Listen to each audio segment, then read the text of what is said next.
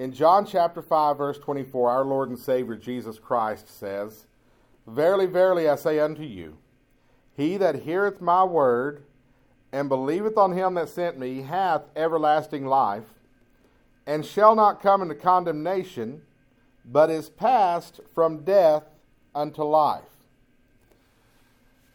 If we don't have a full understanding of the main reason, the point to what we do, the point to our belief system, why we come to church, why we worship, why we lift up praises to God, why we have hope, why we have confident expectation, why we believe we're going to heaven when we die, if we don't get this settled in our hearts, we will miss the blessings that God really has for us.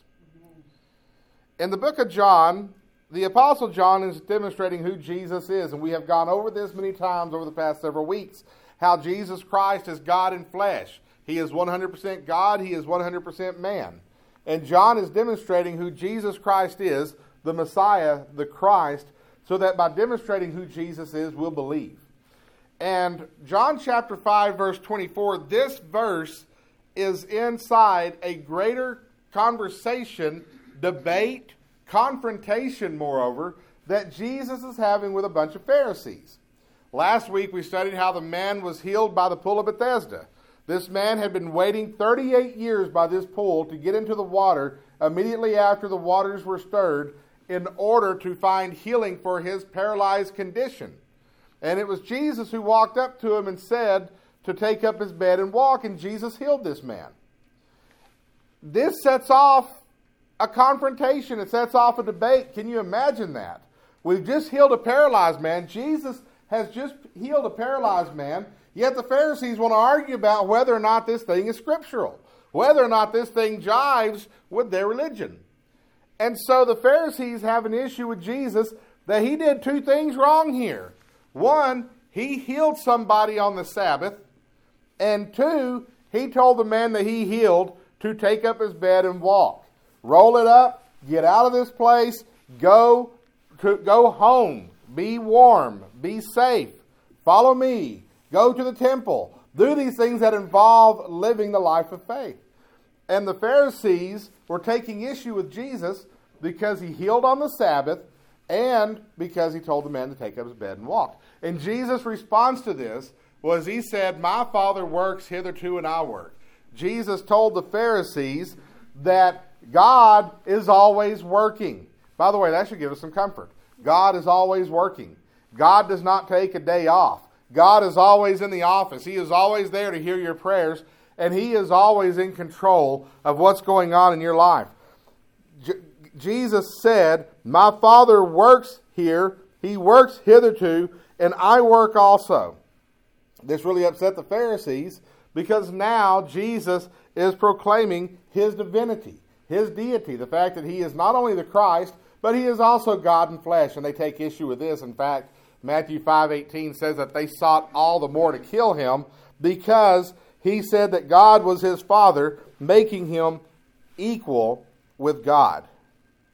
In this conversation, Jesus openly identifies himself as the Christ, the only begotten Son of God, God in flesh, and he states that you cannot honor God without honoring him.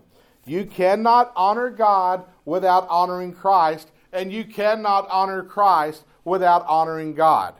There are a lot of religions out there that say that they honor God, but they tell us that Jesus was just a prophet. They're not honoring Jesus, therefore they're not honoring God. They will tell us that God is real, but Jesus was just a great teacher. They are not honoring Jesus, therefore they are not honoring God. You don't get by with saying Jesus had some really good ideas. They had a teacher in high school. He told us if you read the Bible, you get a lot of really good ideas out of there. If you apply the principles of the Bible, you'll have a good life. He's not wrong, but that's not honoring God. Now maybe he's trying to get us into the Bible, and he was trying to walk that fine line of not being a teacher who evangelizes. Maybe he was thinking about his legal constraints. But us talking on the street just saying the Bible's full of good ideas for a great life, that doesn't get it done. We must honor Christ. We must honor God. And we cannot honor one without honoring the other. And so that's the discussion that's happening here in John chapter 5. And when we get to verse 24, Jesus says these amazing, beautiful words that tell us everything that we need to know about salvation. Yes. Our God's not a God of fine print. Y'all give me an amen on that. I never asked for amens, but I don't think I asked for amens. Our God's not a God of fine print. Y'all ever have to sign a contract? There's like 10 pages to this thing, and you're looking for the thing in that contract that's going to undermine you, that's going to cheat you. Our God does not work in 10-page contracts. And when we sign the contract, we're not signing obligations. We are signing an acceptance of a free gift that He has given us. Amen. In John chapter 5, verse 24, Jesus discusses salvation and everything you need to know about salvation. The reason we have hope, the reason we are redeemed, you can find right here in verse 24. We learn how to be saved, and we learn that salvation is secure, eternal, and cannot be lost. Jesus says in verse 24, "Verily, verily, I say unto you, he that heareth my word, and believeth on him that sent me, hath everlasting life." And this is why I'm back in the King James Version this morning. This next phrase. "And shall not come into condemnation, but is passed from death unto life." Amen. First, we see that to be saved, we must hear the word of the Lord. He that heareth my word. To hear. Y'all hear me this morning? You hear me this morning? But just because you hear the sound of my voice does not mean you are hearing the word of God. To hear in the biblical sense means to pay attention. I know that's hard some mornings. To hear means to pay attention. It means to consider what is said and to receive the words that are being said. Hearing, that's what it means to hear. If I go out to Brownwood Reunion, which is no longer held, and I hand a man a tract, and he takes the tract and he shoves it in his pocket, did he hear the word of the Lord that day? He did not. If he skims through it and tosses it in the trash, did he hear the word of the Lord that day? He did not. If he opens the tract, he reads it, he thinks about what the tract is saying, and he comes to a realization that he needs to make a decision for the Lord. Did he hear the word? He did. And notice in this story, I have not spoken a word.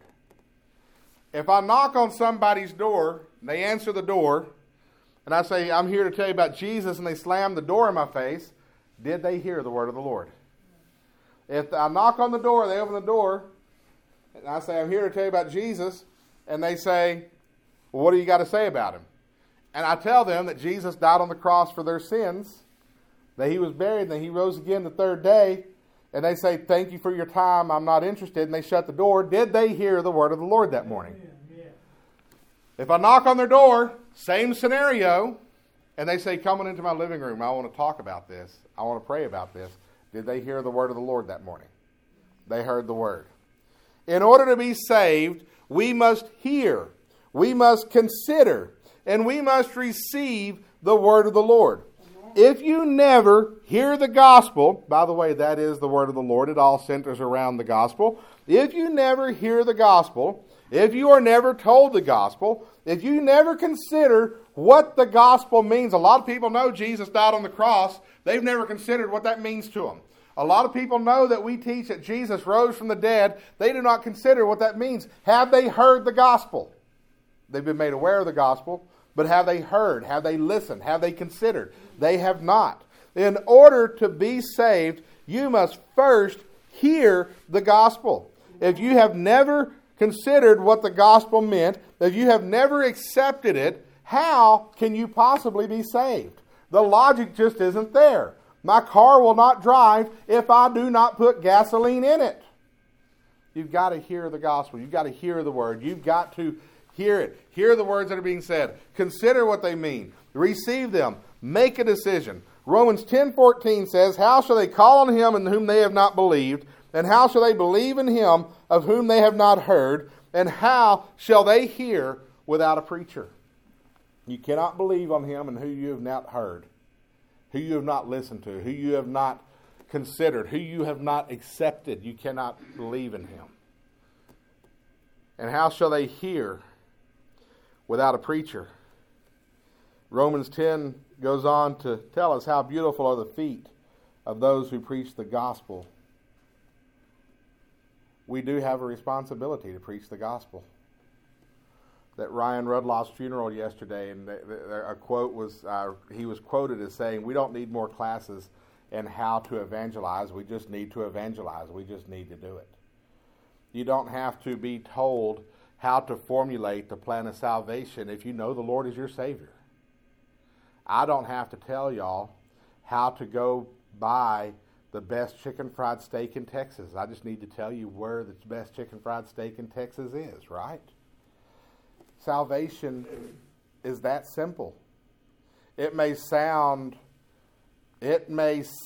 uncouth to compare accepting salvation to that chicken fried steak, but I'm telling y'all, salvation is that simple. Without hearing of Christ, without hearing the gospel, how can you possibly believe? And if you don't believe and you haven't heard, how are you possibly going to be able to tell anybody else? We have to hear. Romans 10:17 says, so then faith comes by hearing, and hearing by the word of God.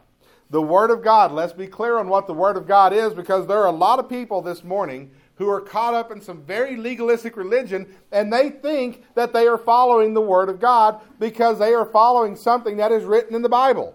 And we're going to talk about that a little bit more in detail next week. But there are lots of things in the Bible, you can look at that, you can follow it out of context, but you're not following the word of God because you have missed the point altogether. The word is the gospel. How Jesus Christ died for our sins according to the Scriptures. That he was buried and that he rose again the third day according to the Scriptures. You read the Old Testament previews the gospel. It foreshadows the gospel. It gives you examples of what the gospel should do, the power of the gospel, the redemptive power, the mercy of God, the grace of God, the redemption that God offers. It's all throughout the Old Testament. It is one big story that should illustrate to you the power of the gospel and let you know what to look for in the fulfillment of the gospel. And then we get over to the New Testament. The New Testament begins by recording the gospel. Matthew, Mark, Luke, John, all four of those books are about how Jesus Christ came, and they spend quite a bit of time identifying Jesus as the Christ. That's why they talk so much about his teachings. That's why they talk so much about his miracles. That's why there's chapter after chapter of Jesus healing, Jesus teaching, Jesus ministering, Jesus encouraging, Jesus confronting the Pharisees, confronting the false teachers. The four Gospels spent that time to make sure that they had adequately identified Jesus of Nazareth as the Christ, the only begotten Son of God. And then they all four record how Jesus was arrested, how he was put on the sham trials, how he was flogged by Pilate, how he was crucified, how he was buried, and then how he rose again. That's the Gospels. The first four books of the New Testament tell us all about the gospel. We have it from four different perspectives, four different motivations, four different emphases, but they all center on the death, burial, and resurrection of Jesus Christ. And then you have the book of Acts. The book of Acts continues in proving that Jesus is the Christ and that his death, burial, and resurrection paid for our sins and gave us eternal life. That's what the book of Acts is all about. The book of Acts is not a book to tell us how to do church. The book of Acts is not a book to tell us how to conduct mission work. The book of Acts was written to offer further proof of the gospel. That's why it's there. We learn a lot about mission work. We learn a lot about church administration from it. I'm not discounting that. But the point of the book of Acts was to prove the death, burial, and resurrection, and emphasizing the resurrection of Jesus Christ. And then we get to the book of Romans. And from Romans to Revelation, you've got an explanation of what the gospel means and how we should live in light of the gospel. Then in Revelation, we are given our eternal hope of our Lord's return. That's the Word of God right there. The Word of God is the story of the gospel. It previews it, records it, explains it. And all throughout the Bible, you see redemption. You see forgiveness. You see restoration. You see sacrifice for sins. All of it points to Christ. In the Bible, you learn how Jesus died for our sins, that he was buried, and that he rose again the third day according to the Scriptures. Have you heard that gospel? Have you paid attention to that gospel? Have you considered the impact of that gospel on your life? And have you accepted it? Jesus said, he that heareth my word, this is what he's saying, he that receives what I'm teaching, he that heareth my words and believeth on him that sent me. Here we move beyond hearing the word to believing the word, which means believing in Jesus, which means believing in God. The two cannot be mutually exclusive. If you don't believe in Jesus, you don't believe in God. And if you don't believe in God, you cannot believe in Jesus. The word believe is translated from the Greek word pisteuo, which means a deep-rooted trust or a conviction of the truth. To believe, pisteuo, means you have a deep-rooted trust in God, and you have a deep-rooted trust in our Lord and Savior, Jesus Christ. To believe, to have faith, means that you believe and that you trust that the Lord is good. You believe and that you trust the Lord to receive you into heaven. You trust and you believe that what Jesus Christ did on the cross paid for your sin debt. That all righteousness that you have is a gift from God through Jesus Christ in what he did on the cross. That is what it means to believe. That is what it means to have faith. That is what it means to trust. Pisteuo is translated many times in the New Testament as the word faith. You have faith in the Lord that he is true. You have faith in the Lord that he is good. You have faith in the Lord, in the gospel, that it is true.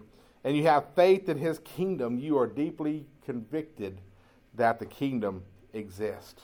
Amen. The problem with works for salvation religion is that they remove this concept from the faith altogether. And salvation becomes a transaction. Jesus died on the cross for your sins, and he'll receive you into heaven if you do these transactional things. And all Scripture tells us, all Jesus tells us, is that we need to believe, we need to trust, we need to have faith. Romans chapter 5 verses 1 and 2 say, therefore, being justified by faith, we have peace with our God through our Lord Jesus Christ, by whom also we have access by faith into this grace wherein we stand, and we rejoice in the hope of the glory of God. We are justified. Y'all know what that means? It means you're paid up. It means that there is no more debt. There are no more liabilities. You are free. Amen. Y'all ever pay off a loan? Y'all ever pay off a debt? Get the house paid off? Get the car paid off? Get the credit card paid off? Y'all ever done that? Is that not like a liberating feeling? I ain't got to write them people a check ever again. That's a great feeling. And then the car that you just paid off breaks down, you got to buy another one. And then you get another payment book, and you're like, oh. But when you get that debt paid off, that's an amazing feeling. That's justification. Justification in the spiritual sense means that we do not walk around with guilt in our heart, owing a debt to God, fearing God's judgment, fearing the day that the bill comes due, because the bill is not going to come due. The bill has already been paid. Amen. As one of the Jessica and I, we won a contest. No, let me rephrase that. Jessica won a contest on television in East Texas when we were living there, and it was free dinner for two at this place called Wings. This Wings was in this rail car, and they it's like the name said, they sold wings. And so we win this free dinner at Wings, and we go to Wings. And now I worked in radio. When radio gives you free dinner, you get the free lunch special. Or you get a free, and it's very defined what you get for free. We take this free pass to Wings, and we say, what can we get with this free dinner? And they said everything. Whatever you order tonight is on the house. I'm like, oh. Y'all ever want to get an appetizer, but you don't want to run the bill up? The waitress comes along and says, "Did you save room for dessert?" And you say no because you know that slice of cake is going to cost you $6 and you don't want to pay $6 for it. Y'all ever been there? No, this is all paid. You know what we did? We had an appetizer. I had wings. I don't remember what Jessica ate. And then we had a dessert. And we didn't drink water either. We ordered soda.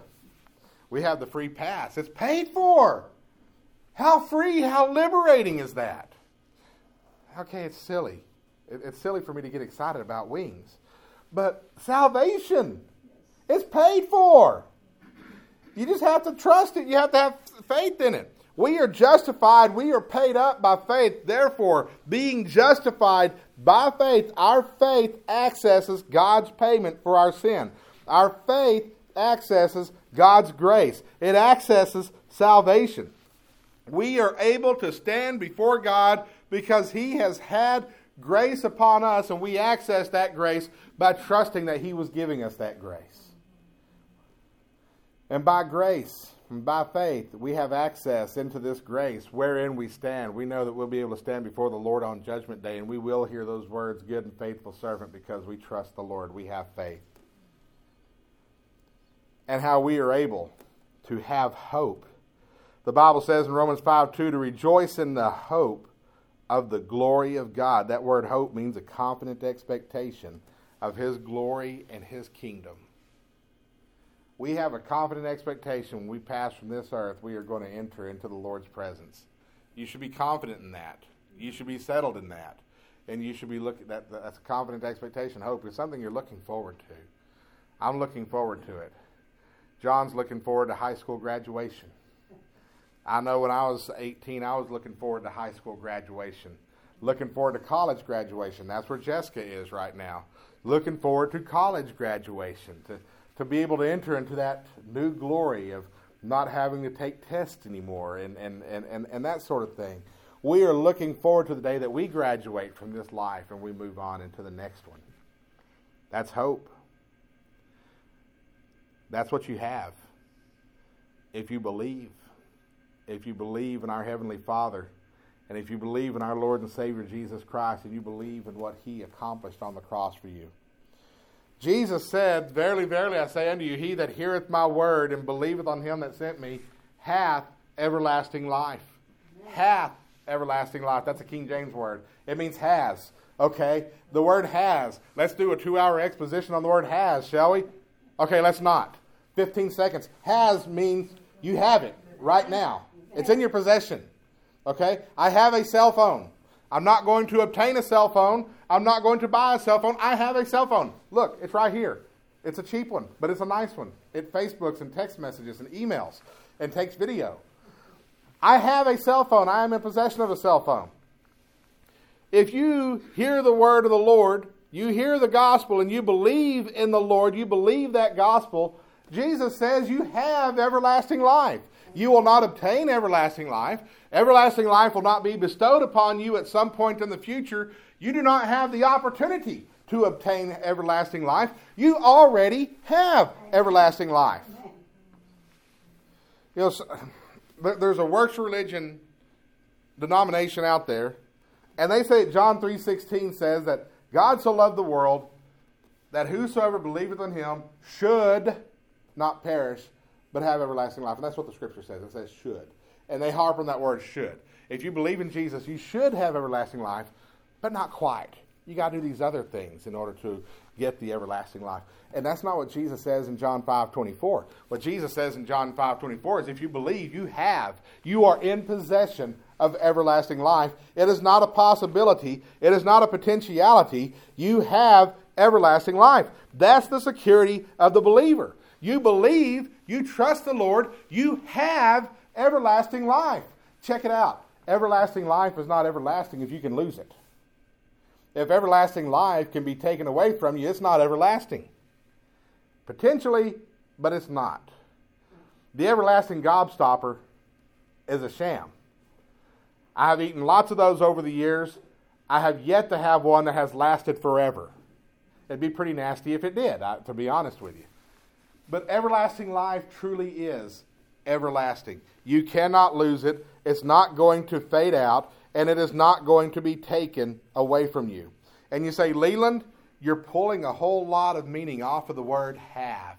And you're pulling an awful lot of meaning off of the word everlasting. Give praise to God that He did not postulate your salvation on my ability to deliver a sermon. Jesus goes on and He explains this concept further. He says, Verily, verily, I say unto you, he that heareth my word and believeth on Him that sent me hath everlasting life, and notice this, shall not come into condemnation. This is why we're in the King James Version this morning. Because in this case, it is the closest to the Greek, and in this case, the word shall has meaning, and I'm sticking with that. Y'all ever sign a real estate deal? How many times do you see the word shall in there? You ever sign a contract? How many times you see the word shall in there? Do you know why? It's because shall is the strongest assertion of the future tense. When you sign a contract, it says, you shall deliver services upon receipt of the consideration or upon receipt of the payment. And so if Brother Wayman and I sign a contract, and the contract is, Brother Wayman will water my roses upon, it'll say, Brother Wayman shall water Leland's roses upon receipt of the payment for said watering. So when I paid Brother Wayman for watering the roses, he shall water the roses. He cannot get out of watering the roses. The watering of the roses is a shall event. The exchange of consideration has taken place, and neither one of us can get out of that contract. And Jesus says here, and shall not come into condemnation. He doesn't say you should not come into condemnation. He doesn't say, because should is like it's a possibility. The Dallas Cowboys should win today, but it's also a possibility that they won't. The Houston Astros should win the World Series this year, but there is a pretty good possibility that they won't. You see what I'm saying? My kids should pass all of their classes, but there's a possibility they won't. Jesus didn't say should not come into condemnation. He says shall not come. He doesn't say will not come. Will means I will water the roses, but I may get distracted. There's a 99.5% chance I'm going to water the roses, but there is a possibility that I won't. That's will. This is shall. Shall is describing an event that is going to happen regardless, or in this case, is not going to happen regardless. Shall not come into condemnation. You shall not come into condemnation. In other words, condemnation is not going to happen to you. If you hear the word of the Lord and you believe in the Lord, he that heareth my words and believeth on Him that sent me has everlasting life and shall not come into condemnation. Will not come into condemnation. No how, no way, not a possibility, no fine print in the contract, nothing on the back page, okay? It's not going to happen. If you know the Lord as your Savior, condemnation is not going to happen. It cannot happen. God has covenanted that He will not allow it to happen. Those who hear the word and believe have everlasting life and shall not come into condemnation. But how is this possible? He finishes it out. Because once again, the Lord did not leave you at the mercy of my preaching in order to get into heaven. He that heareth my words and believeth on Him that sent me hath everlasting life and shall not come into condemnation, but is passed from death unto life. Eternal salvation, the security of the believer, is possible because you've been moved from one side of the chessboard to the other. It's possible because you have been transitioned from being spiritually dead to being spiritually alive. You have been moved from one state to another. You have been converted. You have been transformed. You have been changed. And notice that phrase, is past. Jesus didn't say, you passed. He said, you were past. You are past. Mm-hmm. You is past. That's passive. That's passive. That means that this passing is something that happened to you, not something you did. You didn't pass yourself. You didn't convert yourself. The Lord passed you from one to the other. While Brother Wayman was teaching in the book of Deuteronomy this morning, there was a I've got a Spurgeon study Bible. There is a handwritten note by Spurgeon in my Bible, and it said that if we would just yield to the Lord, we would see that it is the Lord who drew us to Him, that gave us that gift of faith. It is the Lord who brought us to the point of salvation, who brought us to the point of faith, and then He transformed us. You see, very little in our salvation actually has to do with us. That's right. All we can do is just trust the Lord. He does the rest of the work. Amen. He moved you from where you were to where He wanted you to be, and that's eternal life. You have been passed from death, condemnation, and hell to life, the kingdom, and heaven. Amen. Scripture is all about how the Lord redeemed us on the cross, bringing eternal life to all who believe. Do you believe? Yes. God were to ask you today, why should I let you into my heaven? What's your answer? I tell you my answer. It's because I was cleansed and transformed by your work through Jesus Christ on the cross. It's the only way I'm getting in. Because even on my best days, I'm a pretty wretched individual. I'm gonna confess that. Even on my best days, I have some pretty dark thoughts. Even on my best days, I have some pretty evil desires. Even on my best days, I have some pretty rebellious intentions. Even on my best days, I still feel prideful and think, is this not my kingdom that I have built with my own two hands? Am I not brilliant? I figured this thing out, and now we have this, all right? We had the scripture this morning. Brother Wayman read it to us, where the Lord told Israel, I'm not giving this to you because of your own righteousness, because you are a stiff-necked people. I dug through the seat to find a pencil. I found my pencil. I drew a box around that scripture. And I wrote in the margin, prosperity gospel debunked. Because God has not blessed Leland Acker because Leland Acker is a good man. He has not blessed Leland Acker because he's a great Christian and a mighty man of God. He's blessed Leland out of His own grace because Leland is still quite stiff-necked. If you want to make sure I'm not going to do something, tell me to do it. My inner nature says, do it your way. That's stiff-necked right there. But you see, in spite of my sin, I know that Jesus Christ came into this world, left the glories of heaven, entered the darkness that is this world, walked among sinful man, preached, ministered, identified Himself as the Christ, and then He went to the cross. He went to the cross where He took God's wrath and punishment for all of our sin, but for me personally and for you personally, so that you would never have to endure that wrath. And then He rose again the third day to conquer death, to overcome death, to open the gates of heaven.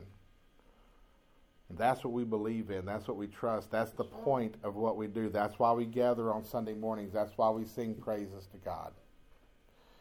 Do you believe? It's that faith in His gospel and who He is that saves you. Now, there are a lot of religions, they want to talk about obedience. And I don't want to de-emphasize obedience. Obedience is important. You need to be an obedient child of God. Amen.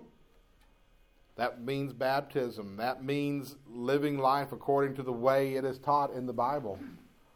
But you're not being baptized in order to get into heaven. You're being baptized because you are saved. Amen. And your love for the Lord should be what drives your obedience. I come home every evening after work. I don't go out to the club. I don't stop by at happy hour. I don't go see my friends and wander into the house at about 8:30. I come home. I get out of work at 5:30. I'm home by 6 o'clock. I'm not telling you what you have to do. I'm telling you that I come home, I'm home by 6 o'clock. Why is that? Because I love Jessica. And even though I'm not much of a help around the house, I need to be there. She never told me that I have to be home as soon after work as possible. She never laid that rule down. If I don't show up till 6:30 or 7, she makes the assumption that my boss and I had an after hour, that we met and discussed things after hours, or that I had a meeting go too long. No, she never put her foot down and said, you have to be home right after work. But I come home right after work because I love her. Our obedience to the Lord should not be because the Bible says so.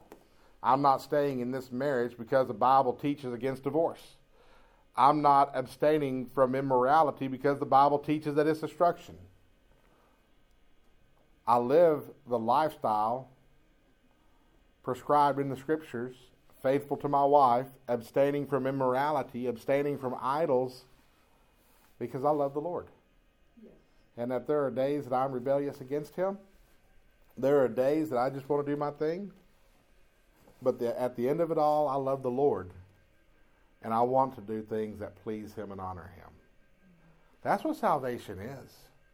It's not a transactional list of do this, then do this, then do this, and do this. The Christian life is not about being prosperous and voting Republican or Democrat. You run into a lot of Christian Democrats, depending on what part of the country you live in. It's about accepting this free gift of salvation through the gospel.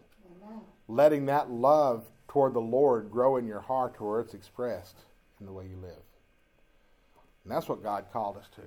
Yep. And that's what Jesus is speaking about. When Jesus talked about salvation, that's what He talked about. These 5-point plans of salvation, you never see Jesus giving one. You never see Him speaking. Because the salvation was always in the faith, and it was always accomplished by what He did on the cross. Let us stand.